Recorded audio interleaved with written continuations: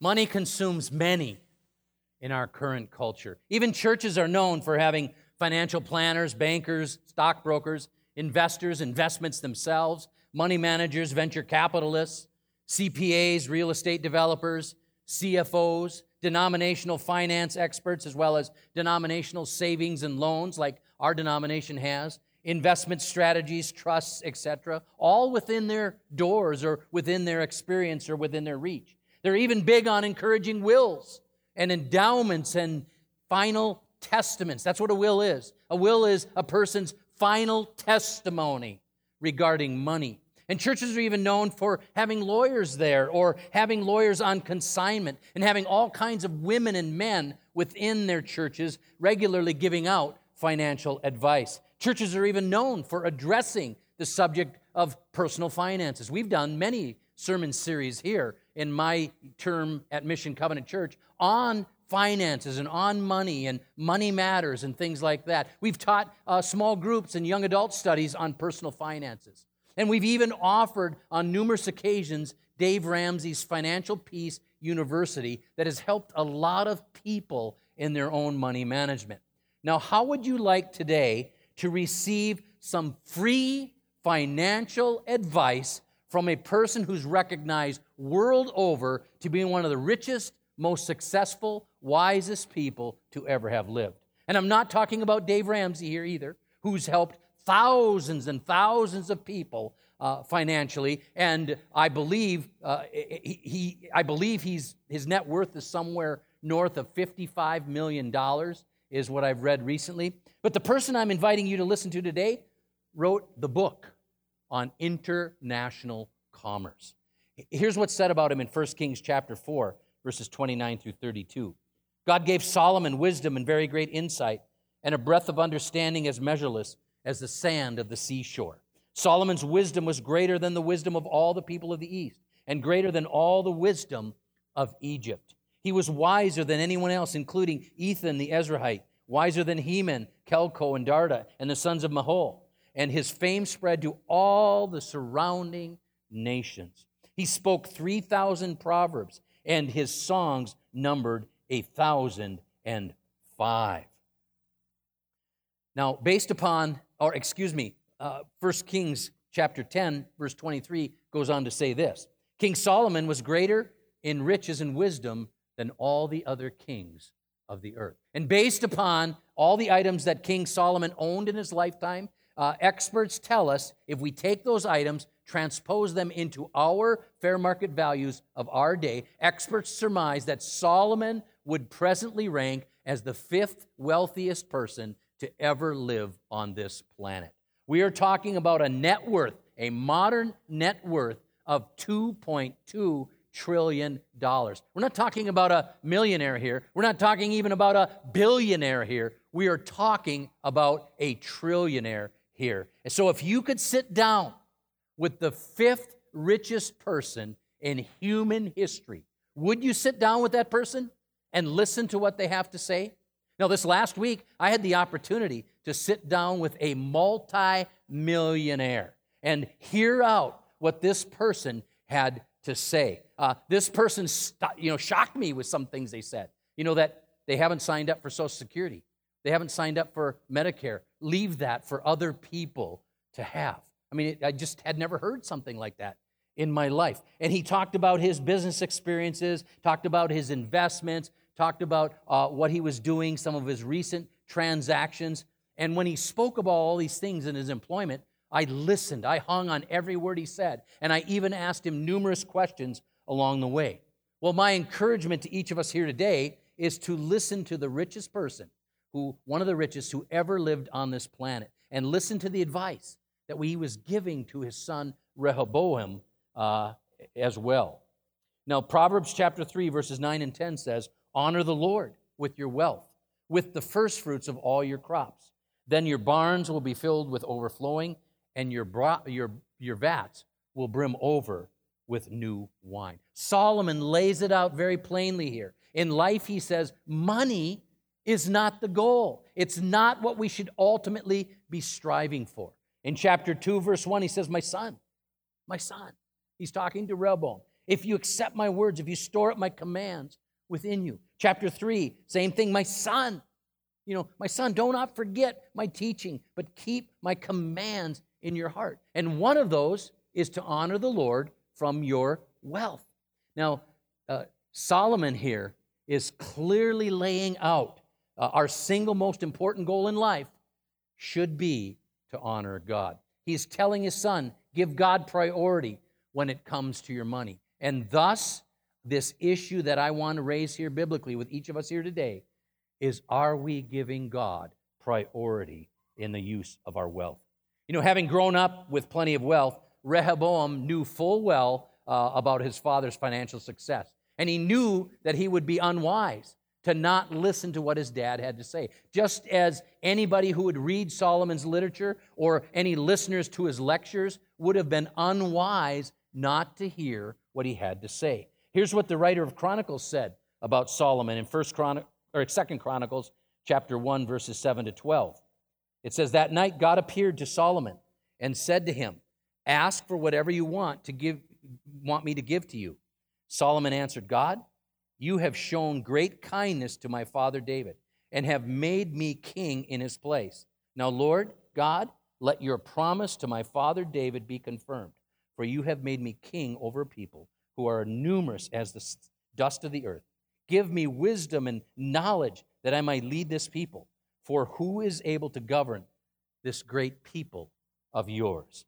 God said to Solomon, since this is your heart's desire, and you have not asked for wealth, possessions, or honor, nor for the death of your enemies, and since you have not asked for a long life, but for wisdom and knowledge to govern my people over whom I have made you king, therefore wisdom and knowledge will be given to you. And I will also give you wealth, possessions, and honor, such as no king who was before you or ever had, and none after you will ever have.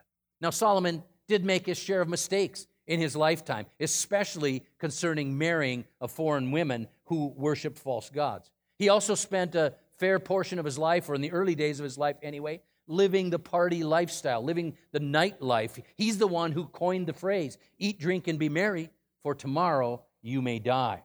But with all that in mind, he did a lot of things right in his life, especially when it came to money. You see, he clearly understood the priority in which finances should be placed. He chose to put the value of wealth beneath the value of wisdom in his life. He was the son of royalty himself, having been born, if you will, with a silver spoon in his mouth. Yet he understood that wealth would not solve all of his problems in life, that wealth would not ultimately bring him success. Solomon had enough sense to place riches in perspective and to pass that message along to his own son and to all of us as well.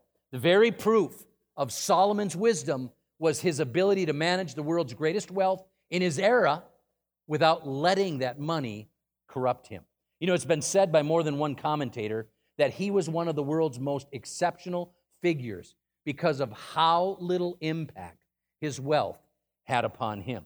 The truth be told, very few people in life could ever handle such wealth. Many experts today say as well that money, more than anything else in life, corrupts the human heart. And that's saying a lot.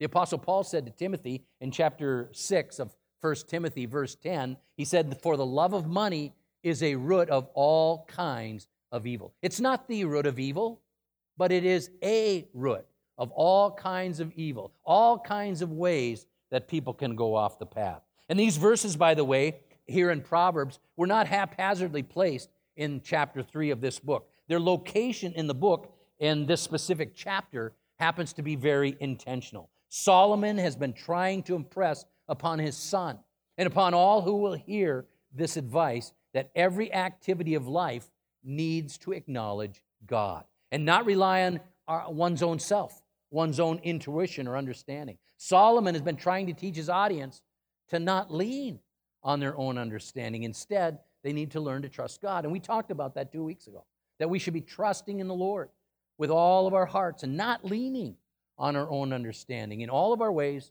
acknowledge Him, and God is the one who will then make our path straight. And by the way, is there any area of our lives where we struggle more with trusting God than in the arena of finances? Is there any other area where we singularly like to be in total control than in the area of money? Do you understand our initial question now? Are we giving God priority in the use of our wealth? Are we valuing wisdom more than wealth in our lives? Our single most important goal in life should be to honor God.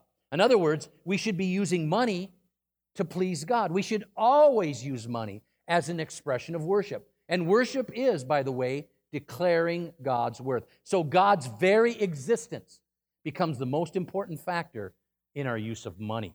Now, this is more important than saving money for a rainy day. It's more important than even avoiding debt.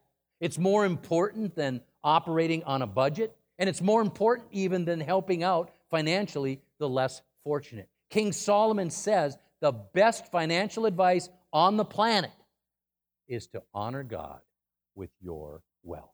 This is the wisest, most prudent course of action a person can take in life. In the Hebrew language, the term for honor, it means to glorify. It means to make honorable. And historically, it meant to weigh down, where they would weigh down a king with a big crown and with these big, glorious robes and with all of these jewels and various kinds of adornment. And by the way here, wealth here actually means in the Hebrew language sufficiency, meaning that God will provide. We will have enough. God will see us through. So please understand today that God's existence is the most important factor in life.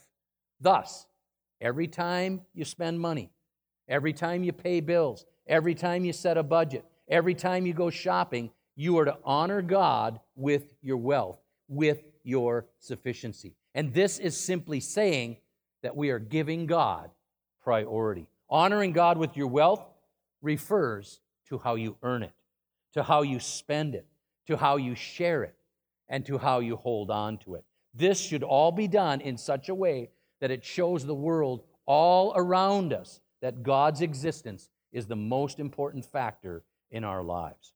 Is that true of you? Is your single most important goal in life to honor God? Are you giving God the priority in your life, in your use of wealth? The proverb says here that God is honored by our first fruits. God isn't honored by our leftovers. He's not honored by our afterthoughts. God isn't honored by our good intentions. Well, we would do more if we could. Or we hope to do more in the future, if we're able or if we can.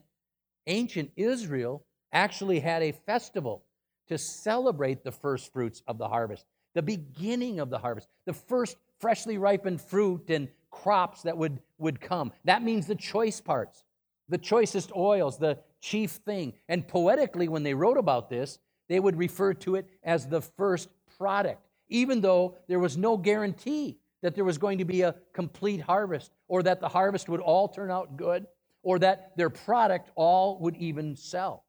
And case in point is right now, if you talk to any farmers locally that are starting to bale their hay and wrapping up their hay fields, they will tell you that right now they're basically getting 1/3 of the hay that they would normally get at this time of year on a wetter, lusher, greener year. Because we've had a really dry, extremely warm June. Warmest one that I can ever remember in my lifetime in this region. And even May had many nice days, and July has been very hot. So the fields are thinner. They're not as thick. The grass and the hay and the clovers and the alfalfa and all of that, the trefoil, they're not as large. They're not as big. They're not as full. They don't have as much protein in them. So it's not as good as what it used to be. But people have to step out in faith and trust God on the front end. And to honor God on the front end means that we trust Him enough to know that God will provide for us. Doing such checks our own covetousness. It checks our own greed that wants to make the Lord the last one that we honor. The little Kit Kat bar, as Heather pointed out so clearly, that we put on the top of everything else in our life instead of God being the very first thing in our lives. That's what it checks in our life. We're not to check also our budget first to see if we have enough money, because we might want to spend our money on something else. Do we have enough money to let God be first? What we do is we simply say, God, I love you, and I honor you for all your generosity to me. That's what we do. In so doing, we make clearly by our actions and state clearly by our actions that God is first in our lives. Are you honoring God with your first fruits? Are you giving God your very best? Or does God in your life get the leftovers? Does He get the small Kit Kat bar in your life? In other words, are you giving God priority in the use of your wealth? After all, the single most important goal in our lives should always be to honor God.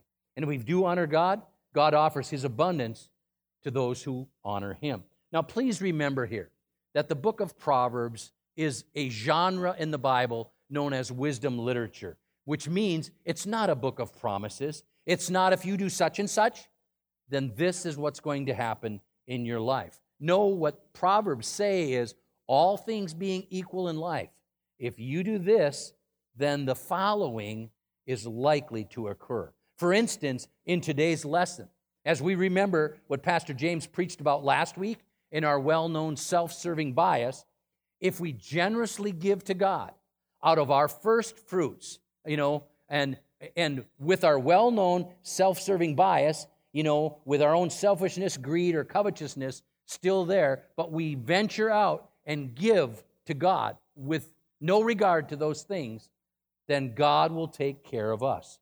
And what this text is not teaching us here is what some prosperity gospel preachers like to say it does, that God wants us all to enjoy prosperity at all times and in all situations. If being healthy and wealthy was God's will for us, why didn't Jesus embrace that when He was here on earth? In fact, Jesus said something the exact opposite.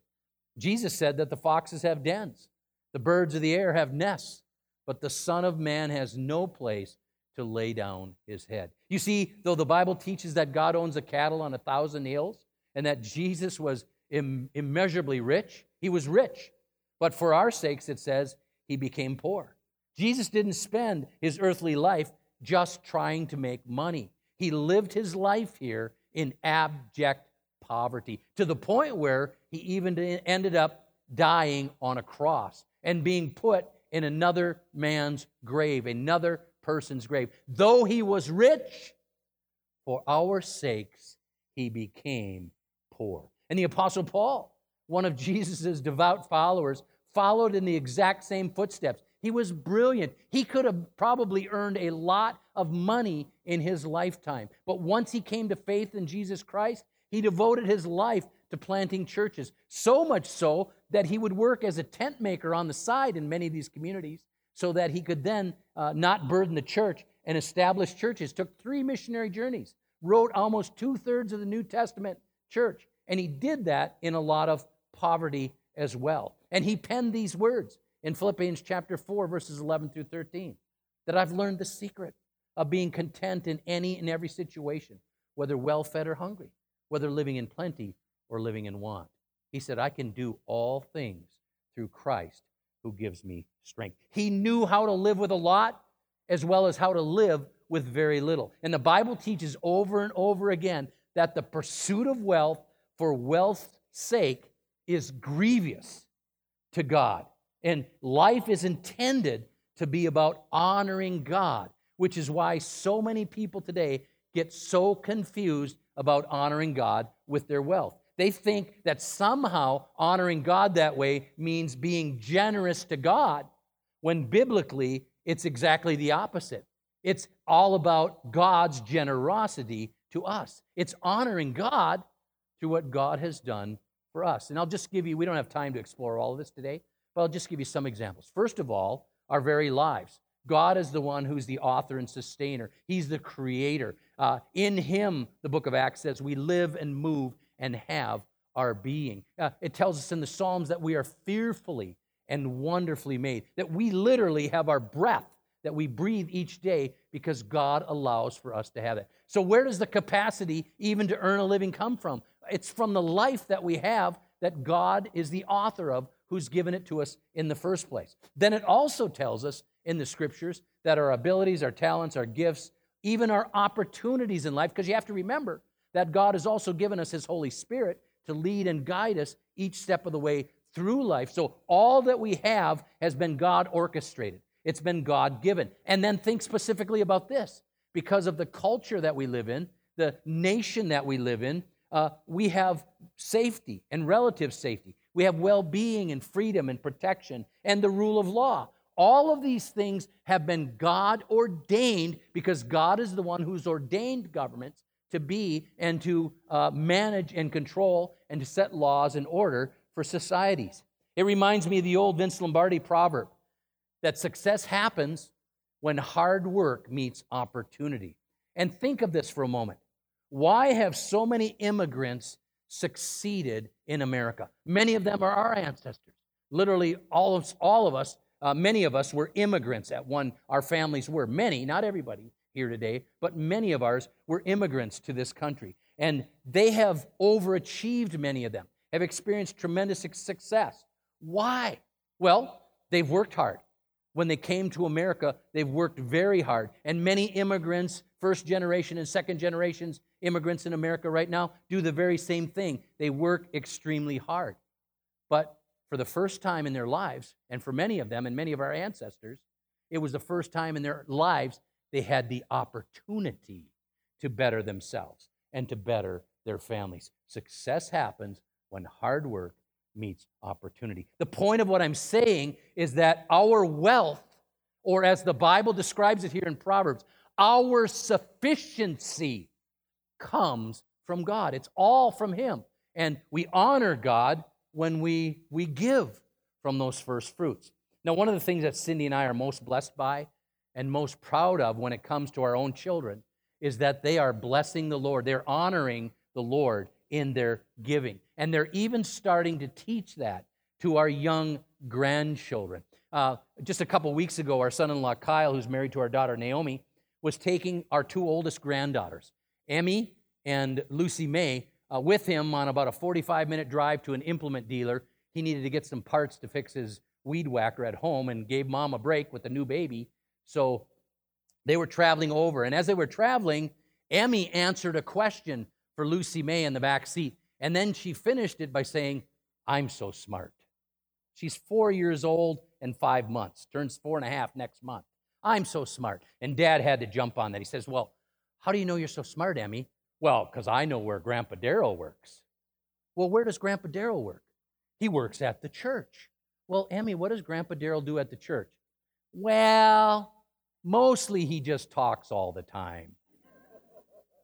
But they've also started to teach her how to manage money and value money, a little allowance. You know, of course, grandpas and grandmas and uncles and aunts, and they give gifts of money for birthdays and other events in their lives. And so she's got a little piggy bank and saving up money. And they taught her the power of purchasing something recently at a store where she brought her money and had to count it up and plop it down on the counter for a little $4 or $5 a toy that she wanted. And the cashier was so good and being, good to her while she was doing that. And then when they went home, they also thought, it's really important not only to teach her about, how the economy works a little bit and people spend money and that sort of thing, but also the importance of giving some of your money to the Lord, that God should be given the first fruits of what we have. And they explained that to this little 4-year-old, and she thought about it for a moment, and she said, "No, I think I'm just going to give my money to the store." This is why we have to start teaching our children very early on that by God's grace we can overcome this self-serving bias that we have. We'll put everything else into our lives first, and God becomes last. That is so deeply seated within each of us. And giving is never a matter of our generosity. It's always an issue of God's generosity to us. Proverbs 3:10 says, "Then your barns will be filled to overflowing, and your vats will brim over with new wine." In the context here, is the barns would be the places where the grain would be saved, and the hay would be stored up to feed the livestock and the animals, in which people were able to live off the grain and live off what the livestock could produce. And then you'd have wine to drink, because it was so precious to have something to drink back then, hard to get good water to drink, so it was safe to drink wine, fermented grape juice at that time. And to be filled here in the Bible would describe often a land that would be filled with people. Everywhere you look, you would see people. Or a building that would be filled with smoke. Every place you looked in that room or in that building, you would see smoke. It came to mean being completely satisfied or accomplished. And the wine vats were often carved out of stone back then, or they were made out of clay, and they would tread out the fruit of the vine there. And the quality, it says here, of the fruit of the vine would be so remarkable that it would spill over and basically squirt over and overfill the sides. So if a person uses money to please God and develops a wholehearted trust in God, then that person, God says, I will see you through. You're going to be fine in life. Now, how many testimonies have you ever heard over the years where a person got up toward the end of their life, this is a faithful, devoted follower of Jesus, and said, you know, I just made a mistake in my life. I faithfully trusted God, faithfully gave to the Lord's work and what God was doing, and now I realize later it's a mistake. You ever hear testimonies like that? You never hear testimonies like that. In fact, the testimonies you hear from faithful, devoted followers of Jesus is the exact opposite. How there were times in their life where it was a tremendous sacrifice to trust God or to step out in faith, and they did this, and how God saw them through, how God was faithful every single time. You know, during the recent pandemic, some of the families in our church have, taken some serious financial hits. One of them right now is doing everything they can to scrape together, an income while facing some serious threats of losing their lifelong livelihood. And it happened here about a month ago, and it was on a Thursday, so it was my day off. I wasn't here, but I heard this secondhand from one of our staff, that this family came in to drop off their check, their tithe, their gift of money to the Lord, which they felt, was difficult for them to do because it was such a tremendous sacrifice. And their needs right now were so great. And it also was quite a bit smaller than what they would normally give when things are normally going well for them and their family and their family's business. But they stepped out in faith and did this. Now, the amazing part of the story is someone in the community knew of their circumstances and had already mailed this check to them, a very large, generous check. It was in the mail the day before they came to the church to drop off their offering. And the very next day, Friday, they received that check in the mail after they had sacrificially stepped out in faith and trusted God to give from this very minimal, limited income they have to the Lord, and God blessed them in that way. I know of 4 other families in our church that had a similar experience. And one of them, when the wife received this generous donation, broke out in tears. And in fact, for the next week, every time thought of this person being so generous to them, that they just broke out in tears every single time. God does offer His abundance to those who will honor Him. See, honoring God financially is giving God His rightful place in our lives. And folks, there is not a secular financial planner on this planet that would ever tell you that the wisest course of action you could ever take financially, that the best thing you could ever do in your life to get ahead financially, especially if you're in a pandemic and a tough time like this, is to give your first fruits to God. To do that, they'd say, that's nuts. They would never say that. And by the way, the first fruits in the Old Testament were always a tithe. It was always the 1/10, and it was always given to the house of the Lord. Now, I'm going to encourage you this week to read Hebrews chapter 7, verses 1 through 10 on your own. We don't have time to look at that this morning, but it has a fascinating discussion there about the tithe. And it talks about Abraham, his tithe to Melchizedek, who was the priest of God Most High. And Melchizedek's name means that he was the king of righteousness, meaning that he was the king of good. He was an Old Testament portrait of Jesus, the king of good, the king of righteousness. And he was the king of Salem, which means he was the king of peace. And verse 8 says this, in one case, the tenth is collected by people who die, but the other case by him who is declared to be living. Yes, the tithe is collected by people, collected by human beings who will count it up, who will deposit it, who will put budgets together, who will pay bills in God's ministries and God's work that's going on around the world. Yes, it's human beings who do that, all who are going to die. But really, it is God who receives the offering. And it's God who's the one who offers his abundance to those who will honor him in this way. You know, all of us one day are going to die. And somebody else is going to own every single thing you have. The home you live in, the vehicles you drive, all of that is going to go to somebody else. Someone else is going to own it. Someone else is going to buy it. One of your family members are going to take it and use it. If there are things that nobody wants that you have, they may go to Salvation Army, or they may go to the Goodwill. Or this may happen, like happens in many families. A great big old dumpster will be placed in your driveway. And many of the things that are your belongings right now are going to be pitched into the dumpster and are going to end up in the landfill.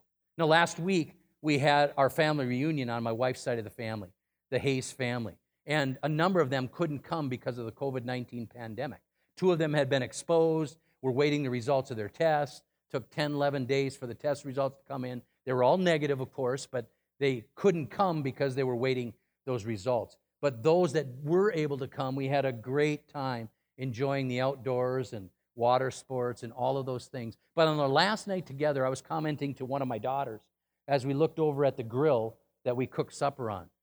That grill was from Cindy's parents who passed away in the last 3 years. And then the swing that people were swinging on in their yard was from the grandparents. And the go-kart, they were riding around doing laps in the backyard. The grandchildren were, and children were on that, was from the grandparents. And we talked about boating and water skiing and all the things that we did that day at the lake. The boat was from the grandparents, and so were the water skis. And the truck that brought the boat to the lake was from the grandparents. And then a brother-in-law drove his family there in a new van that was also purchased through the help of Cindy's parents who had passed away. You know, when we die, we don't get to take any of our belongings with us. Someone else is going to have all those things. So what ultimately matters in life is how we honor God. And giving to the one who receives the tithe is the way that we honor him. I think the Apostle Paul said it best in 1 Corinthians chapter 3, verse 7, when he said, "So neither the one who plants or the one who waters is anything, but only God who makes things grow." Our single most important goal in life is to honor God. Would you please join me in prayer? God, we thank you for these directions for life that you've granted to us and that we get to look at here in the first 4 chapters of the book of Proverbs. God, today you have shown us that you must be the priority in our life. You must come first in our lives. It's not that we can't do all these other things. It's not that these other things don't have value or significance in life, but they're just not as important as you, and that we have to keep our priorities in place. And God, especially in the whole realm of finances, of money, and of wealth. It's so easy to let that cloud our vision of you and what your goal is for our lives and what your will is in our lives. God, I pray that we can take to heart these lessons we've learned here today and learn to honor you with our wealth and to pass that message along to our children and even to our grandchildren. We pray this all in the matchless name of Jesus. Amen.